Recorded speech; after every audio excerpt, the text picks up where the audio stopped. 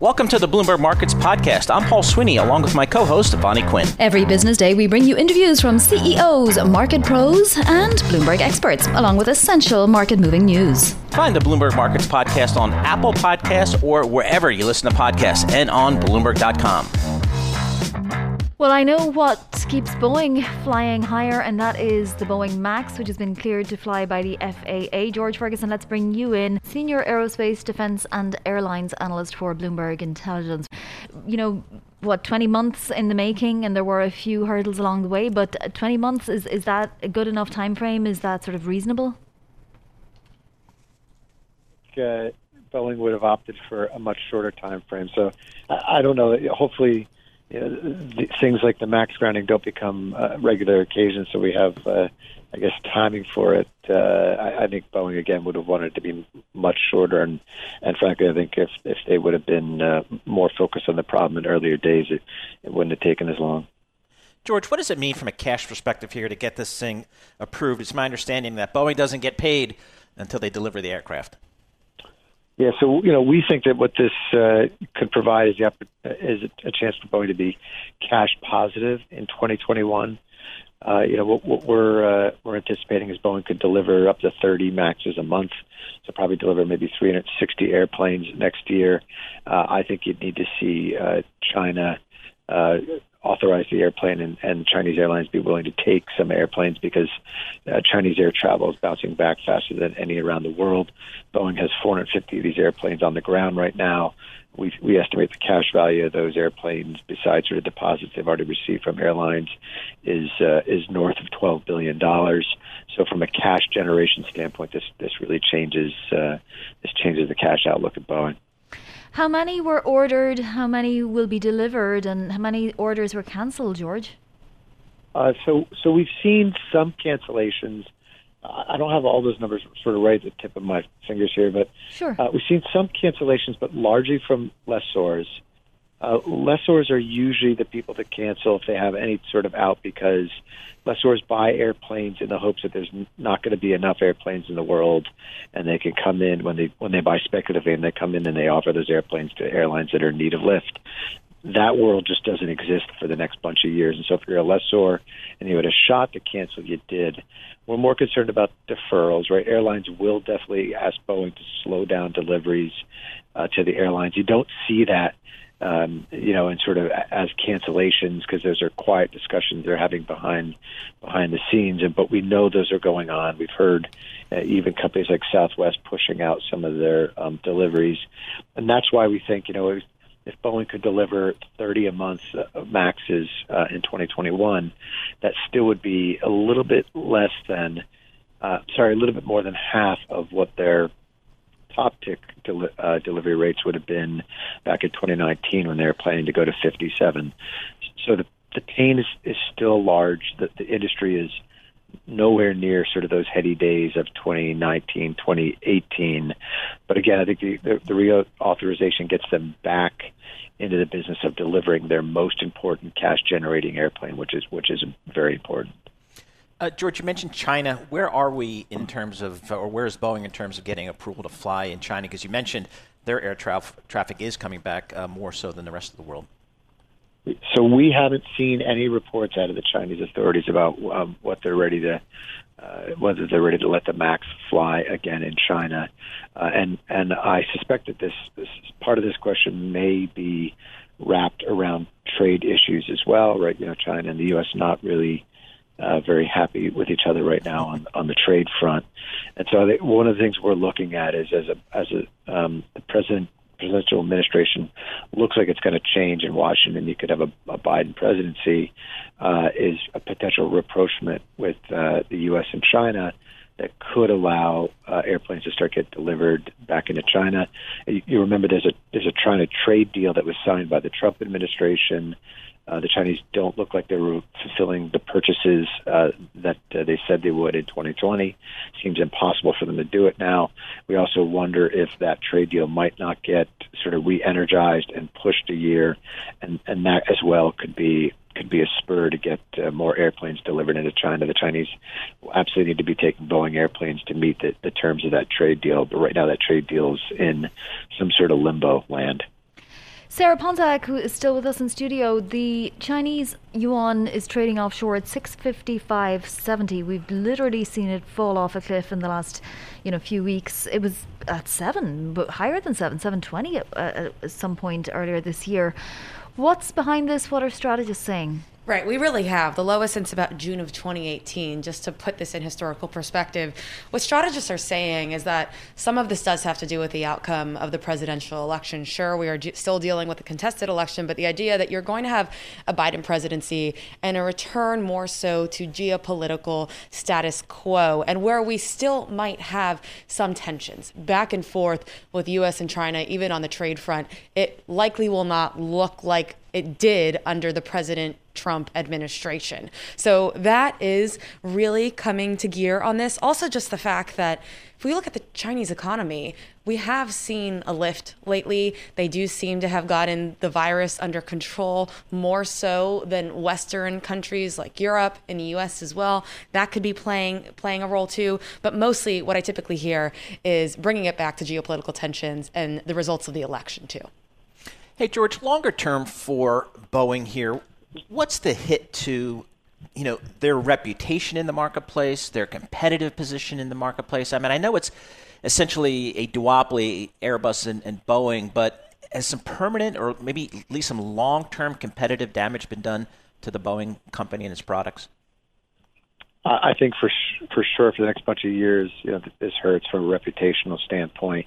I guess in time, it seems like all things fade. I think a bunch of years ago, before the MAX, with the NG and the Airbus CO, for those of us that do inside baseball on airplanes, that's the immediate predecessors to the latest airplanes.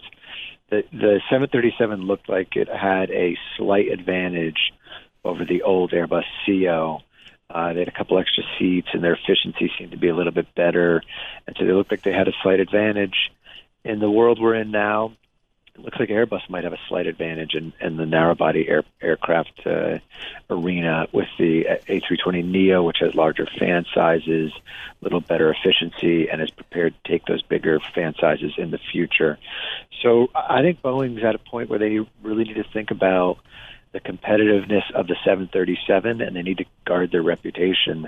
And so I think that they got to start thinking about how they're going to come forth with a new narrow-body 737, and one that can be maybe get another leg up on Airbus. Of course, Airbus won't let that go without a fight, I'm sure. George, who's responsible for getting people into the plane? Is it the airlines who've already ordered and use the 737 MAX, or is it up to Boeing to put a campaign into the works that makes it seem like it's a great airplane to ride on? I think it'll be both, right? There's some airlines that are absolutely Boeing customers. They fly all Boeing fleets. It's absolutely in their interest to get customers comfortable with the MAX. They're buyers of the MAX. To even switch to an Airbus product would sort of create a lot of upheaval at these companies like Southwest, companies like Ryanair. But at the same time, Boeing, even though they're one removed from the flying public, they really need to bolster the reputation of this airplane. And the airplane has really been reviewed extensively by the FAA. I think they've got to bring that forward to the consumer. And the training regimen for getting pilots back in the cockpit on the MAX is a little more intense than it would be for a typical, what we call similar type-rated airplane. And so I think Boeing and the airlines need to bring forth this information so the flying public can be comfortable flying the airplane again, and they don't suffer any demand problems because of that. Hey, Sarah, I just wonder more broadly, what do you think are the kind of next catalysts for investors? What are the investors looking at now? We've kind of gotten through, we've gotten through earnings. We kind of know where the Fed is. We've got some idea of the vaccine timing. What do you think the market's looking at? I'd say as of right now, likely what's going to be the next catalyst for any maybe short-term moves in the market would be the development and the trajectory of COVID-19 cases and restrictions. We have not gotten to the point where restrictions have really been ramped up to the point where we're going to see a drastic effect on an economy like we saw back in March, but what's going to happen as we get into the winter months. Granted, though, you are able to look further out knowing that there is a vaccine there, and on that front, that means there are very high expectations for a growth rebound, not just on the economic front, but when it comes to earnings too. If you look at expectations for 2021 profits, Q1, Q2, granted you have much easier comps because we saw numbers just fall off a cliff this year in the wake of the coronavirus and that first quarantine. But if we do not see markets, especially cyclical areas of the market, because that's where the most year-over-year growth is really expected, if that doesn't live up to expectations, that could certainly provide a catalyst for some volatility and some moving around here. And I point that we got inventories, crude oil inventories that came in much, much less than expected. The market was looking for 1.24 million barrels. We got 769, and that's giving another little boost to the price of oil, Sarah, which is now, close to $42 a barrel. But we're really just in this range, and I guess OPEC is the next catalyst there. Yeah, absolutely. When we look at oil, it's pretty amazing to see. We have a third day of gains today. WTI crude oil up more than 1%. Also on track for a third week of gains.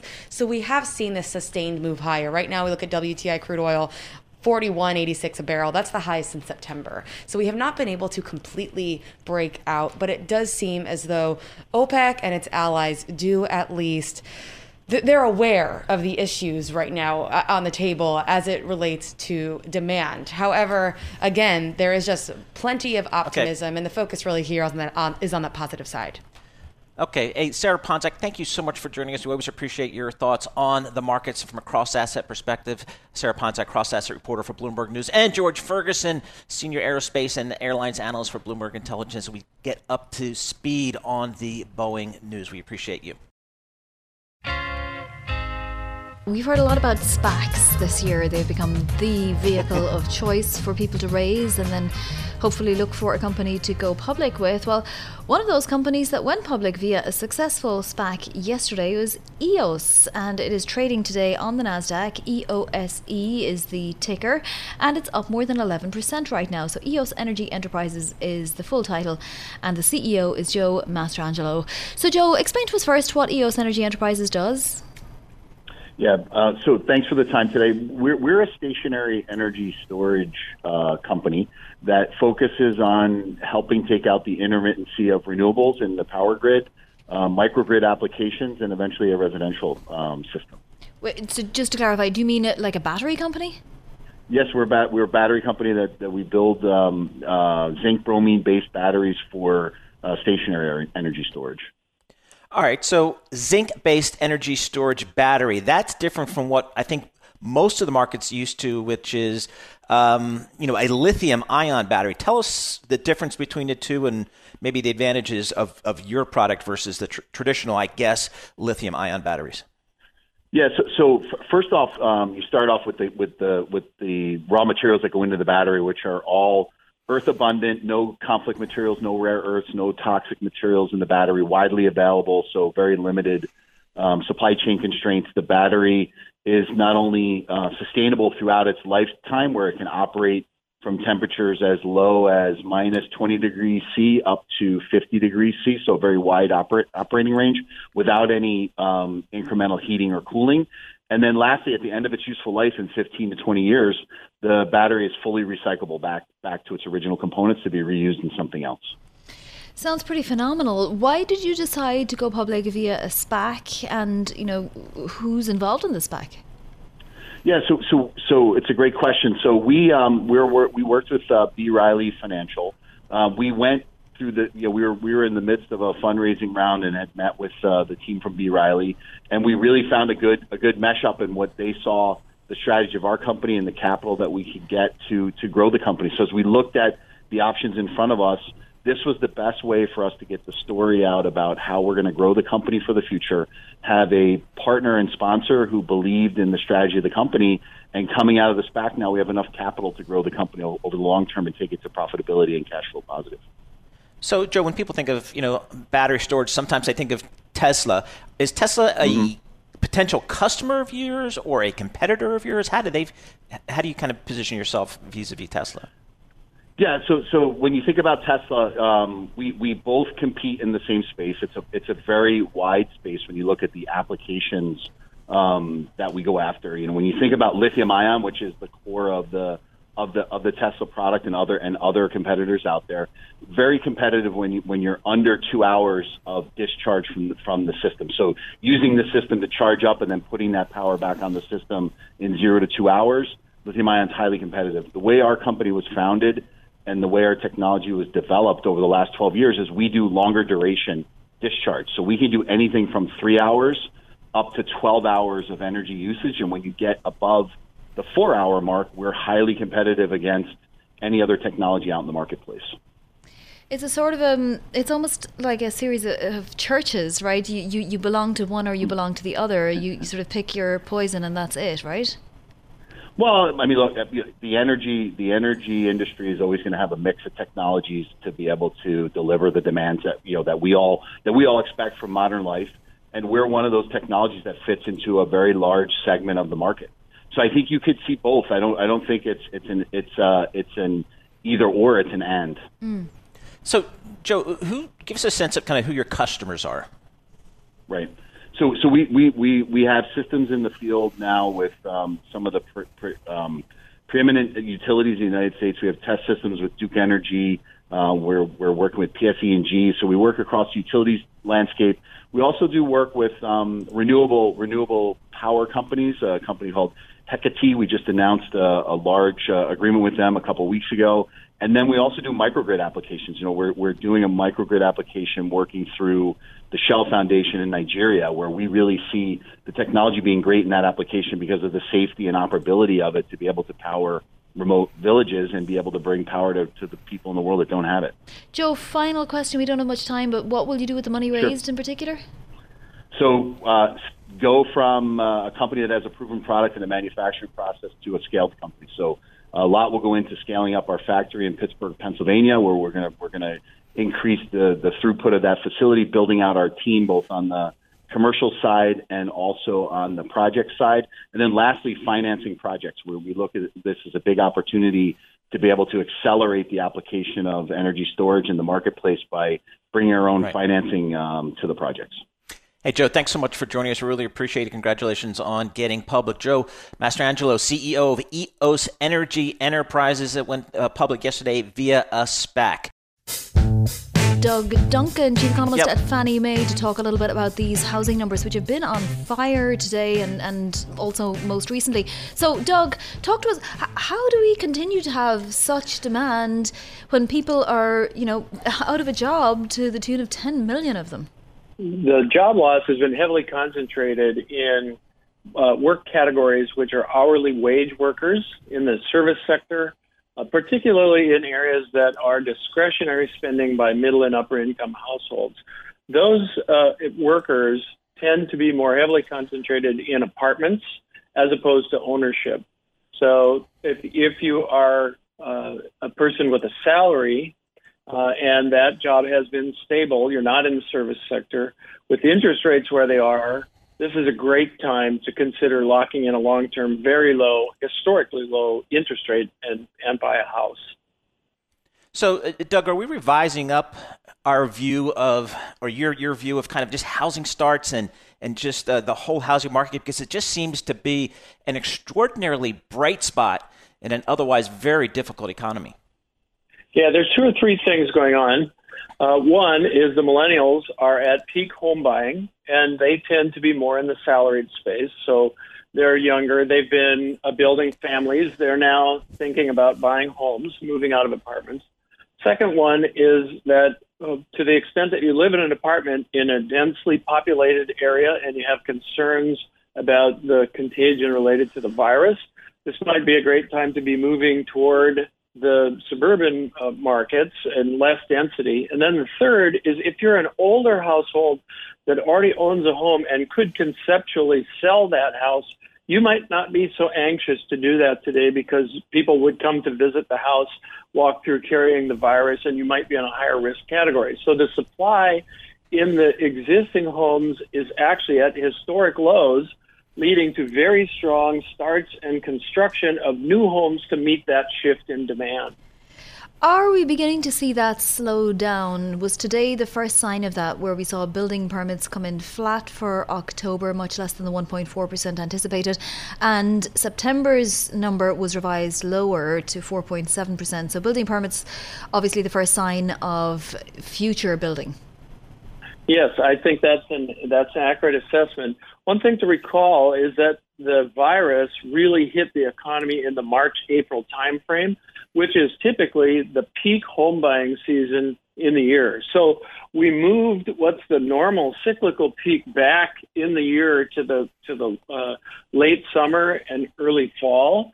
So we've been riding that shift of the demand cycle. And now I think we're starting to see the work off of that, to your point about the flattening out of permits. Doug, how's the mortgage origination market today? Are lenders writing mortgages? How tough is it to get a mortgage? How's that looking?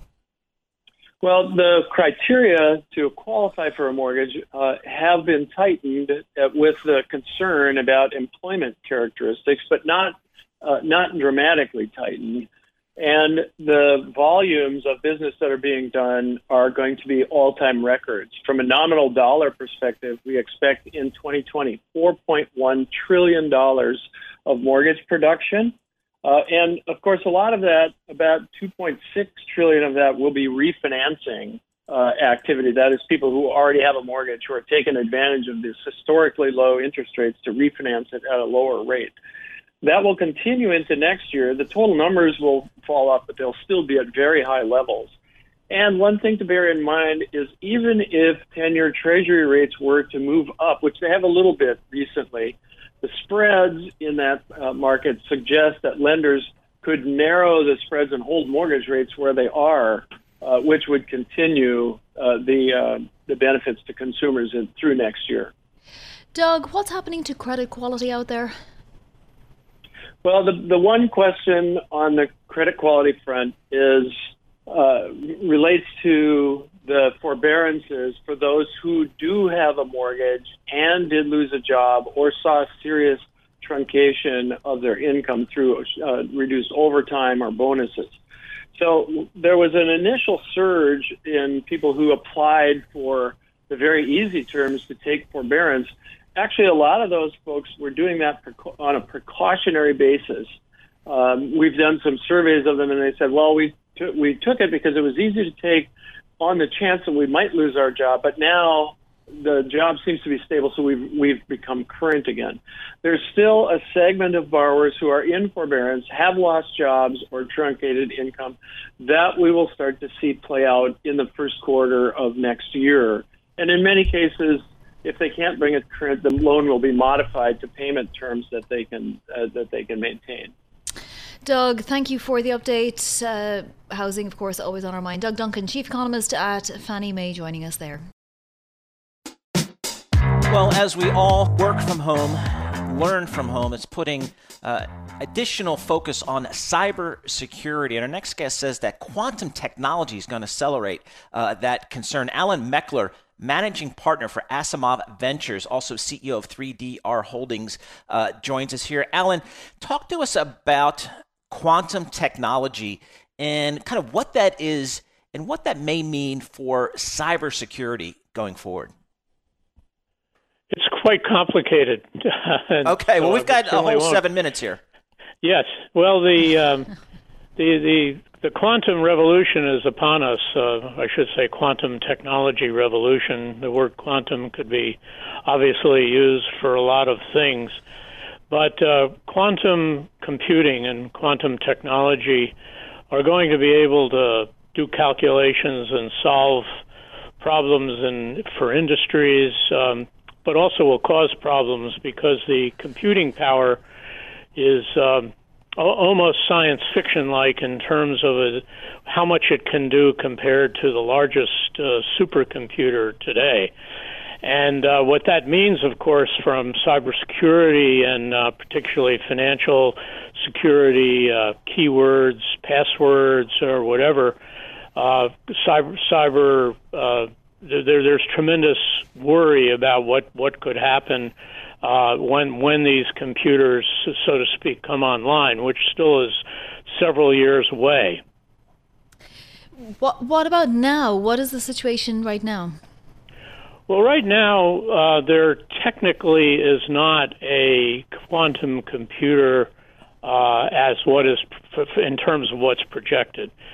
The basis for defining a quantum computer or the ability for it to do whatever it needs you want it to do is based on the number of qubits, which is a measurement in terms of what bits are to a computer today, which I think we're all familiar with. Qubits are what are the equivalent for a quantum computer. It is estimated that at least 1,000 qubits would have to be created or programmed from any manufacturer for a quantum computer to be online and ready to go. At this particular point in time, a company like IBM, for example, has, as it's working towards creating a quantum computer, has about 50 to 60 that have been programmed.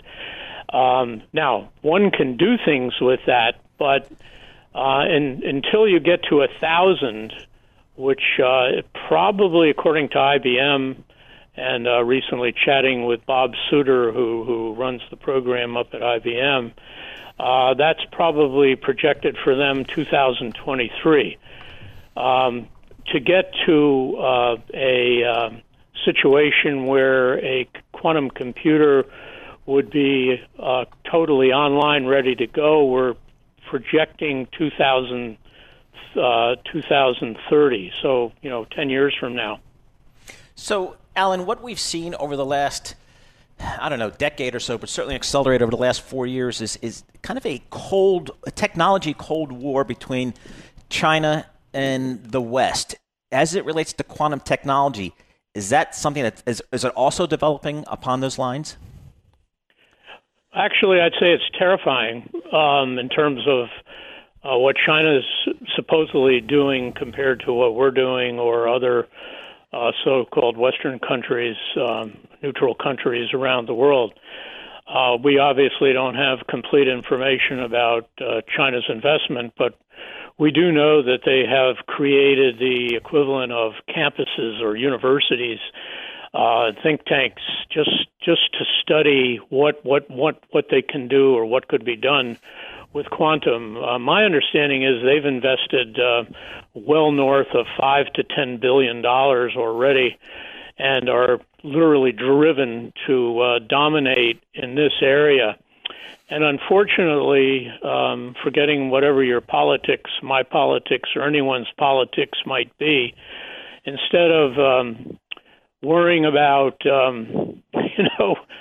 which side of the fence you're on, Democrat, Republican, this country should be worrying more about what the Chinese are doing in quantum technology, and we should really get cracking. I know that the Biden administration has already announced several $100 million towards further research into quantum, but that's really just a pittance in terms of what's probably needed compared to what the Chinese are, because whoever has dominance in quantum or gets there first could really raise havoc with being able to crack computer systems, financial networks, and the like. So needless to say, that's pretty terrifying if, in fact, the Chinese have saved years and years and years in developing fighter planes, stealth technology. Just think what they can do if they come up with this next type of computing power, which they will at this point, way before we will in this country. Well, you have to tell us what you're invested in so we can watch out for the future. Right. Well, it's definitely as I say, the press hasn't really picked this up yet at all. No. What companies are you invested in, Alan? Well, in terms of myself, I do two things. I create research in this area called Inside Quantum Technology, and we also do events. We just had an event with 600 people from 30 countries around the world with 70 speakers. But in terms of investing, the investing that I do on a venture capital basis, it's a different thing for quantum because anyone is, and there are hundreds of millions being invested every month in this area. But you really have to look out 10, 15, 20 years if you make an investment in venture capital. So while I cover this from a media perspective, I'm not really investing, although certainly I'm watching because my horizon is more like 5 years or 7 years, not 10, 15, 20 years. All right. And for anyone interested, there is a list of the types of companies that you do invest in terms of private equity and sort of an exit in 5 to 10 years at your website, asimovventures.com. All right. Thanks to you for joining us today. Fascinating discussion there with Alan Meckler of Asimov Ventures and decades of experience in the most modern elements of computing and computing technology. Thanks for listening to the Bloomberg Markets Podcast. You can subscribe and listen to interviews at Apple Podcasts or whatever podcast platform you prefer. I'm Vonnie Quinn. I'm on Twitter at Vonnie Quinn. And I'm Paul Sweeney. I'm on Twitter at PT Sweeney. Before the podcast, you can always catch us worldwide at Bloomberg Radio.